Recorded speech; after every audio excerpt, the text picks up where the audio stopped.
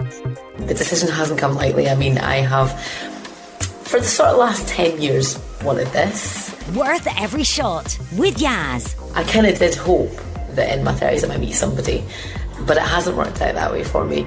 Yasmin here, and just earlier this week I did get a text at the start of my radio show from Anne to ask where I was with my fertility journey and just how it was all going. Well, I've actually taken a little bit of a break from the whole egg collection and transfers, and I've decided to work on my diet and lifestyle. So I've stopped drinking, I'm trying to get more sleep. That one I'm kind of struggling with, but I have changed my diet, and somebody that's going to help me actually with that, and someone that will help you if you're maybe trying to do the same thing, is someone we're just about to speak to. Please welcome to today's episode of Worth Every Shot, fertility nutritionist Aisling Fourie. Thank you so much for joining me today, Aisling. You're very welcome. Well, what you're going to be talking to us about is certainly something that I am certainly going to be taking note of.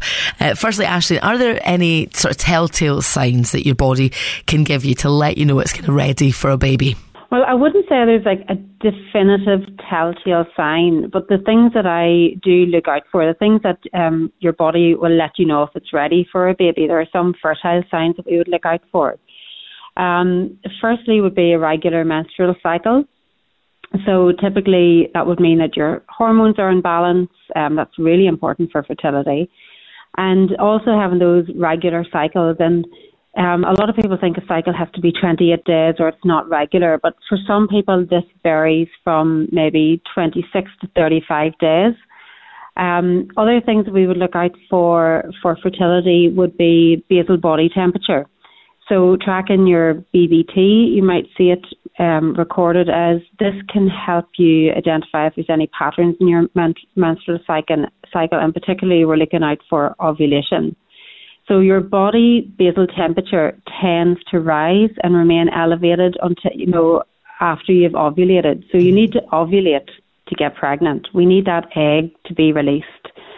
And another sign we would look for around that midsection of the cycle is changes in the cervical mucus. So again, this is another sign that you've ovulated. And I would always say to clients, don't rely on ovulation sticks alone. I would be looking at your temperature and your cervical mucus. So during around the time of ovulation, the cervical mucus will become quite clear, slippery and stretchy. You'll hear it discussed as egg white kind of consistency, and it's really important to get to know that. It's really important to get to know your own body. The mucus changes around that part of the cycle so that the sperm can move through your body more easily, and the pH changes slightly so it accommodates the sperm. Some people will say they feel ovulation pain or a little bit of discomfort around that time when you really get to know your body very well, and also your libido, so your sexual desire will increase around about that time. So those are the telltale signs that your body is fertile, ovulating, and you've got a good regular cycle. But overall, now a lot of people have all these signs and still struggle to get pregnant. When that happens, you'll be starting to look at other things like thyroid health, gut health, maybe vaginal microbiome, and that's where we would take that deeper dive into your fertility to see exactly what else is going on. The big question, well, certainly for me, and I'd love to know the answer to this, but the big question is, can you, in your opinion, actually improve egg quality? Yes, this is definitely a big yes now. There's a lot of research, a lot of scientific papers have been done on egg quality. Now, there is no set test. We can actually test sperm quality, but not egg quality yet.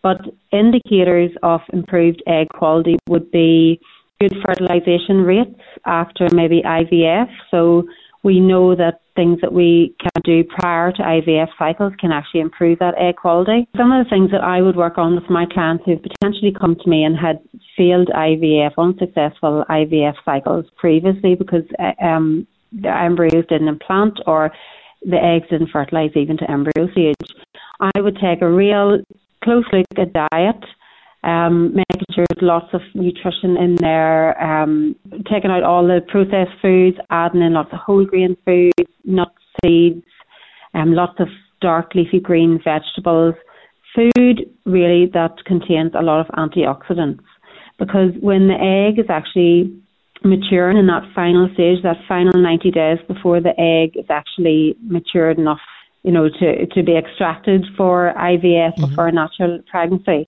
During that time, the egg can actually be exposed to quite a lot of free radicals in the area that it's maturing. And we need to make sure that what we're putting into our body doesn't add to that load, but actually comes along and mops up the free radicals that do the damage to the egg. So that's where your antioxidants come into play. That's where your green leafy vegetables, your blueberries, raspberries, but other things as well, such as adequate hydration can really help with that issue, regular exercise. So all these things that we know. And another big one would be managing stress levels. Chronic stress doesn't necessarily have to be having a really horrendous day at work. Chronic stress can be waking up in the morning, your phone starts to beep with all the messages and all the things that you have to deal with during the day. Chronic stress can also be like a toxic relationship, or not having boundaries with your family. All of these things contribute to the egg quality. So there are things that you can do to counteract that, such as putting in place like a small meditation during the day, maybe a yoga practice, deep breathing. All of these things have been shown to lower those stress hormones. So what you're doing then is you're giving those developing, maturing eggs a bit of a better chance. And the egg quality can improve if it's given that chance. Other toxins, we talk about environmental toxins. So things like cigarette smoke, pesticides, chemicals. These chemicals can come from things like your personal care products. They can also impact our egg quality. And we know that very clearly now. There's been a lot of research done in the last 5 to 10 years on that. Everything that you put on your body gets absorbed into your body. Everything that's put on your skin is absorbed in. And then things that we can do to improve the egg quality as well are supplements. So a really individualized supplement plan. So not just, everyone having the same supplements. I don't agree with that. With my clients, it's very individualized, very unique to their needs. So then with egg quality, the key word is antioxidants. The antioxidants protect the DNA of the egg, and that's where the quality factor comes, because this is the recipe. This is half of the recipe for the growing baby. And we go into a much deeper level with that, probably more than what we can go into today, but there is a little part of the egg which is called mitochondria. The mitochondria is like the energy battery, the power pack of the egg. And you think of all the things that egg has to do once it's given the chance to fertilize. There's a huge amount of work for the egg and sperm to do. And the mitochondrial health is really, really important for that to happen. And as we get older, that generally takes a hit in all areas, all cells of our body. So that can be one of the reasons to explain why age can impact our egg quality. That's it. I did hear someone had said, when you're older, you can sort of, I suppose, afford to maybe sort of burn the candle at both ends. But as you get older, your eggs need your energy more than ever. That's right, isn't it? Yeah, that's all related to these more complex processes that we know that go on inside the egg. Yeah, and we need to support that. So what we can do is it's not that you're growing new eggs from scratch, better eggs. It's what we're doing is we're supporting the environment that they're maturing in and giving them the best chance possible, and adding things in that will actually help keep that environment nice and clean, and taking out other things that are potentially going to damage the maturing egg. And you've gone over some great steps you can take. One of the things that I'm doing just now is I've stopped drinking. I think that's probably quite a good thing, is to stop drinking alcohol. Yes, no, that's a big thing. Yeah, alcohol really.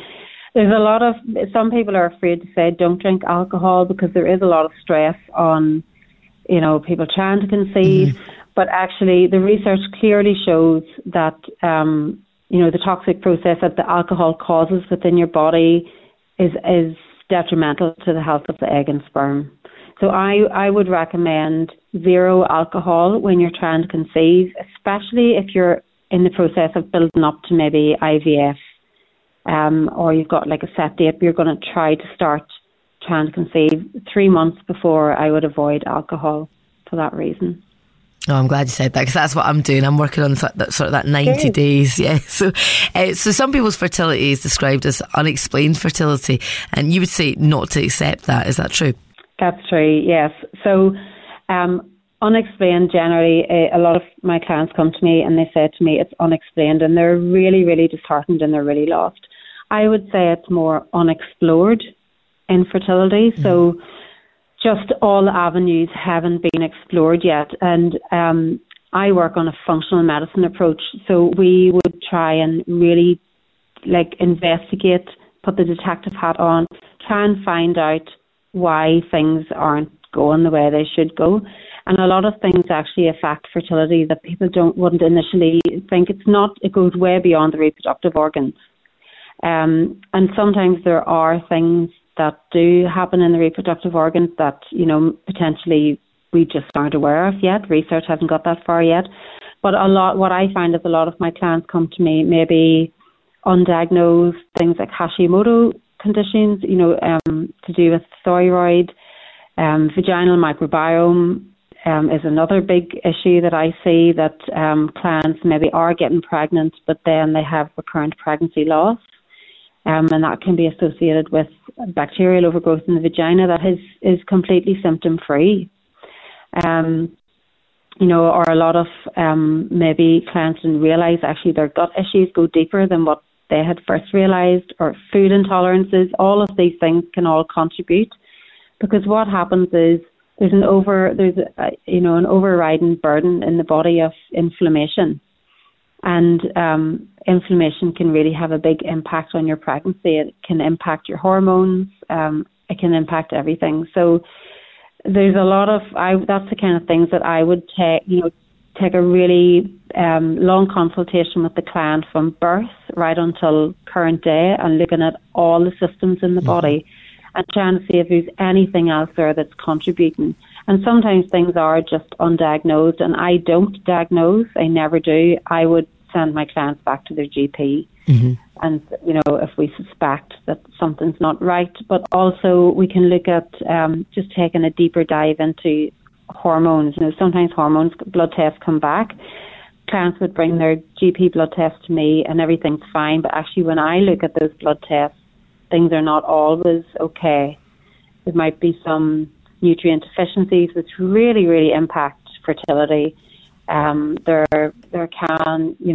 can be like thyroid TSH maybe just slightly too high, which for the normal population would be okay, but for someone trying to conceive, it's not within those recommended levels. So I would take a real good look at all the bloods as well, and potentially run some more bloods or testing if needed. That's great. It's all about being thorough, really, isn't it? Because you mentioned really earlier, one size does not fit all on this journey for sure.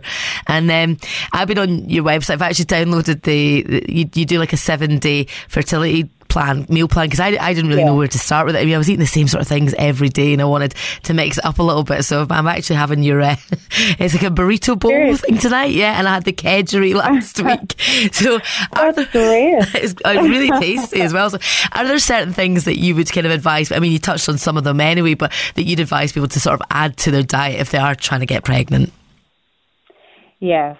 So everyone knows about supplements. So the supplements that are really important for fertility are, folate, iron, omega-3s, antioxidants. But we can get those through a variety of different supplements. But there are foods that, really are a must for fertility.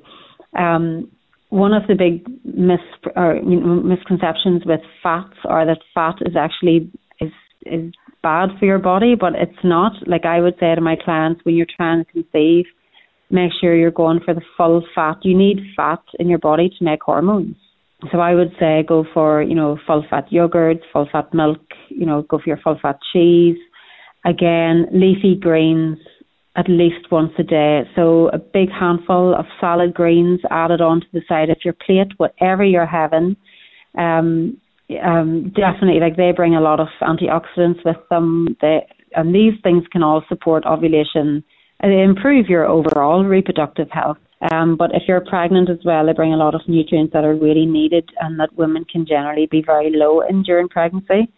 And I would say, again, lots of brightly coloured food, lots of citrus fruits, oranges, grapefruits, all those sources of vitamin C. They're really, really supportive of progesterone, and a lot of women are low in progesterone. Generally, it's due to stress, but it can be due to a lot of other issues as well. But stress is a big one for keeping progesterone down low. So I would say get your vitamin C's in every day, add them to salads, add them to your breakfast. And then berries are great as well, like blueberries, strawberries. They're low in sugar, but they're really high in those really protective antioxidants, vitamins and minerals. And then fatty fish, we just don't eat enough of it. And that's why I've added a few of those, the oily fish recipes into the fertility food plan, because we really struggle in this country. I don't know what it is, but the fatty fish that I would really be recommending you have 2 portions a week are salmon, sardines, you've got herring, mackerel. Those are cod. You'll get a little bit, but you're not getting those really essential omega-3 fatty acids. And then whole grains as well provide lots of B vitamins, lots of fibre. Fibre is really important to keep your bowels moving and to eliminate toxins and used hormones to keep the hormonal balance right. And I would be adding in things like nuts and seeds that are really nutrient dense and lots of antioxidants. Again, some of your healthy fats are in there and fibre. Avocados are great, and just again, colourful veg. So lots of variety. Make sure you're not eating the same thing every day, because that can easily happen as well. So you want lots of variety, because all the different colours of food provide all the different antioxidants, all the different phytochemicals. So you're getting that nice variety then. And also, if you're getting lots of fruit and veg in, you're more likely to stay away from the more processed foods. So you want to avoid packaged food too much, because they're generally very low in nutrients. Well, I'm glad actually when you're talking there, I'm thinking I've had quite a good breakfast, a good lunch today. I had I've added the blueberries, and I changed from semi-skim to whole milk now, and it's porridge I'm having in the mornings, and flax seeds as well. I've gone to town on the old flax seeds on the porridge, and it's quite nice to have it in yogurt as well, because it's kind of grainy. It's good. Yeah. Are you blending those flax seeds? They're already milled. The ones I've got are kind of milled, so they're like powder. Yeah. So I just bought them, and then I'm having them with full fat yogurt and my porridge in the morning as well. And are there any sort of other sort of healthy habits to incorporate when trying to get pregnant? Yeah, so whenever a client works with me, won't just look at food. We'll look at their whole lifestyle. So, generally there's 5 pillars of health. Only one of them is nutrition. One of them is diet, and that's really important, and I will really hone in on that. But if all of the other pillars like stress and exercise and sleep and mindset, if they're also not being worked on, then you're kind of fighting a losing battle. I find like really holistically looking at everybody individually. I find that a lot of people now are really struggling with sleep, and sleep is very, very important for egg quality and sperm quality, and it's very important in those 3 months on the run-up to trying to get pregnant. And a lot of people aren't sleeping now. We have Netflix on repeat. We're looking at a lot of blue screens in the evening, such as your mobile phone emits blue light, laptops, TVs. So it's really about trying to be in bed kind of around 10:30 at night, maybe an hour before that, not having any devices around. So reading's very good before you go to bed. Maybe listen to a meditation. We know that a lot of repair in the body happens at night if you can get to sleep before 11:30. If you miss that window, then you're missing out on that kind of part of the night where your body does repair. And our body also produces some hormones called melatonin, sleep hormones. And I always say to my clients, your sleep cycle actually begins in the morning. So if you can get outside in the morning with your cup of water or whatever and expose your eyes to the morning light, that's you actually, starting to improve your sleep cycle from the morning. So by nighttime, your body is on a better, it's in a better routine, and it knows that it's now coming up towards nighttime. And if you don't expose it to any more blue light, you will have a better sleep.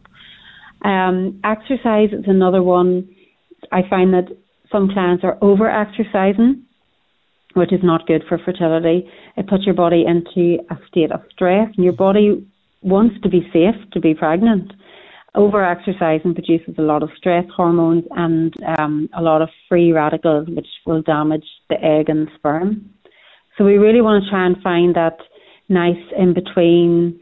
You want to be sweating a couple of times a week, definitely getting your heart rate up. That's really good for your circulation. And weight burn exercises, weightlifting, resistance training is really, really good for women, for blood sugar control and for hormone health. So I'm trying to shift women from, the runners, running a little bit less and maybe doing a bit more weightlifting, that kind of exercise. And then obviously smoking, alcohol. There's still a lot of people are social smoking and having alcohol at the weekends, and it just sets you back. It's like you do all the good stuff during the week and take all your supplements and all, but you can't out-supplement that kind of lifestyle. It's just going to, prolong your time to getting pregnant. And then a biggie for me is environmental toxins, which I've already touched on. So I would get my clients to have a real close look at all their personal care products, all their cleaning products, at their water. I would really look at by getting a water filter. And it doesn't all have to be done at once. This is something you can do with time as you go along. And then if, you do get pregnant and you bring home a baby, you're bringing home your baby into that cleaner environment as well. Really, really important. That's it. You've made new habits as well, won't you? You've created new, good, healthy habits. Yeah, and sometimes they're easy swaps to make, sometimes they're a bit more difficult. Yeah, I thought the no alcohol thing would have been really tough for me, but it's a lot easier than I thought it would be. It really has been all right, actually, It can be tough for a lot of people, so you're just providing alternatives. And like in the last couple of years, the alcohol-free thing has really exploded. So there's a lot more options. You can go out and have an alcohol-free drink without having to drink Coca-Cola. That's it. Yeah, exactly. That's it. That's what I've been doing, and they're very low in calories. I've noticed. Like I think a bottle of Heineken Zero is like 60 odd calories, which is so. Yeah. But yeah, that is it's a lot easier. But like you say, it's quite overwhelming if you're trying to change everything at the one time. But taking things sort of incorporate things gradually. And I'm kind of glad you said about the weights. That's what I've been doing. I've been trying to do weights and walking more, actually, walking and weights. Yeah. Lovely, that's a good combination. Yeah. So how have you helped people when it comes to their fertility then, Aisling? So a lot of people come to me and initially they are very focused on the female. It's generally the women that contact me. And my clients are very overwhelmed. They're doing everything, taking all the supplements, doing all the recommendations, really exhausted. They've exhausted the medical route of testing. So what I do is that I really break it down for couples and individualize it. So I say, you actually don't need to be doing that. You maybe just do this instead and get it really personalized to them and what their body needs. So for some people that's correcting their cycle, getting them ovulating again, cleaning up dead sleep, dealing with any unresolved gut issues, taking a deep dive into thyroid health, check for nutrient deficiencies. There's a long list of things. And for some clients, it'll be a really quick, they'll notice a difference really, really quickly. And for others, it's a bit more difficult to try and find out what's going on. But I really, really encourage clients to work with me as a couple, because it is 50-50. A couple of years ago, it was very hard to get the male partner involved, but now there's a lot more on social media about it, a lot more awareness, and really it is a 50-50 issue now. I'm noticing that a lot of my clients have said to me, well, my partner's had a semen analysis and everything was fine. And everything can be fine on semen analysis, but actually when you test the sperm DNA, and this is the test we don't yet have for the egg, and I wish we did have it. Mm-hmm. We do have it for the sperm, and the actual DNA in the sperm can be quite damaged. And that is, in some cases, that's very easy to fix. 12 weeks or so of recommendations, we can really see that sperm DNA turn around. So it is worth, everyone considering that, the male partner as well.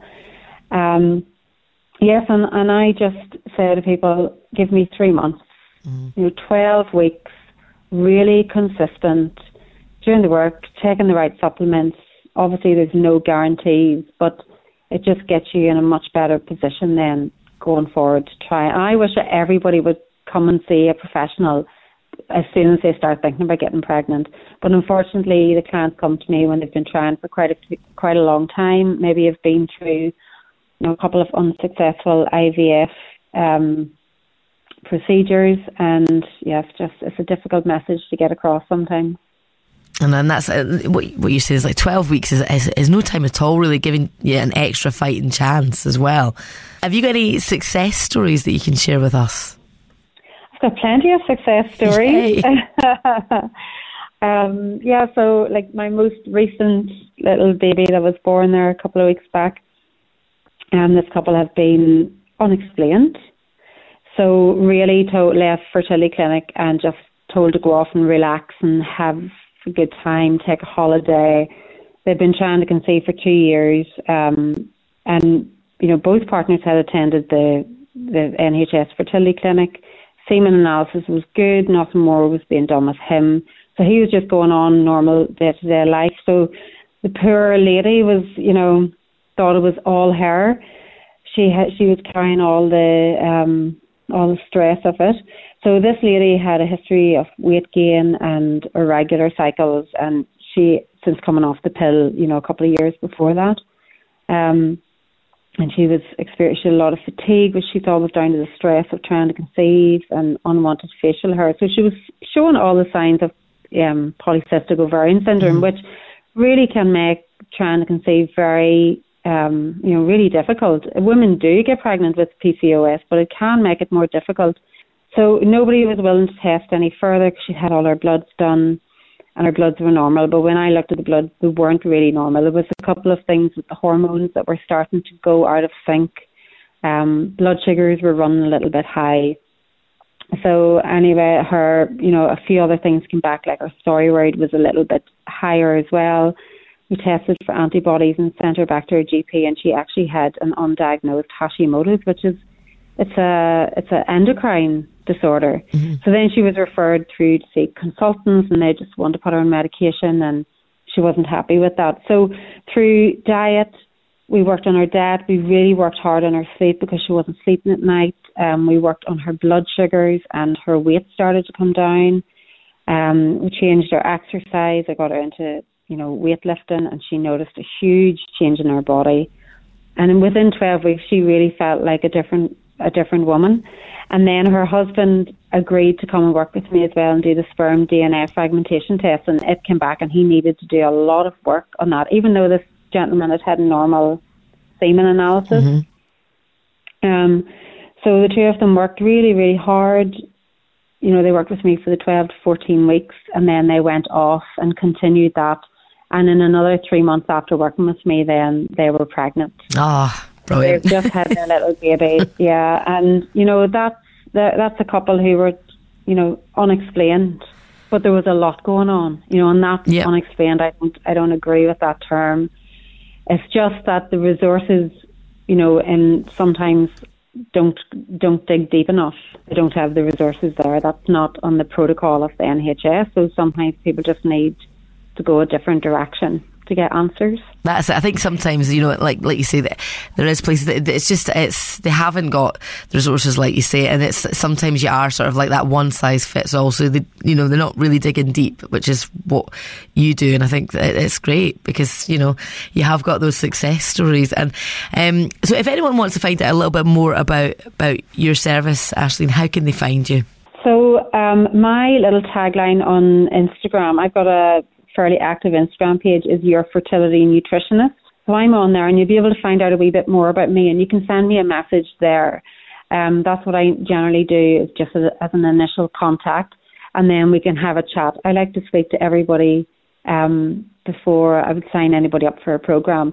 And actually, quite a few people that have come to me for that initial chat, I've been able to send them off and say, you're not ready to work with me yet, and signpost them off to go back to the GP and ask for a test. And they've actually gone off and done that and got pregnant themselves and didn't even need to work with me. So I'm quite happy to help people, get direction.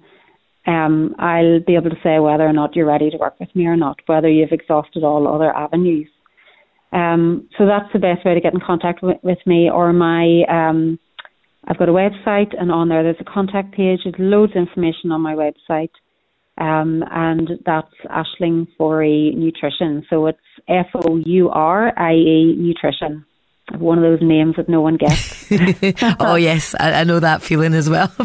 Well, I've been on the website, like I say, and I'm in the middle of doing your fertility diet, that 7-day plan you've got, which you send out for free, and it is fantastic. And I love following you on Instagram as well. So thank you so much for being part of the podcast today. You're welcome. Very welcome. And if anybody has any questions, they can send me a question on the contact sheet on my website or Instagram. I'm quite happy to answer any questions. That's great. Thank you so much, Aisling. Thank you, Yasmin. And if you or anyone you know would like to be a guest on my podcast, then please do email me. Just use morvinbaby@hotmail.com. So that's MORVIN baby@hotmail.com. And thank you for listening. Worth every shot.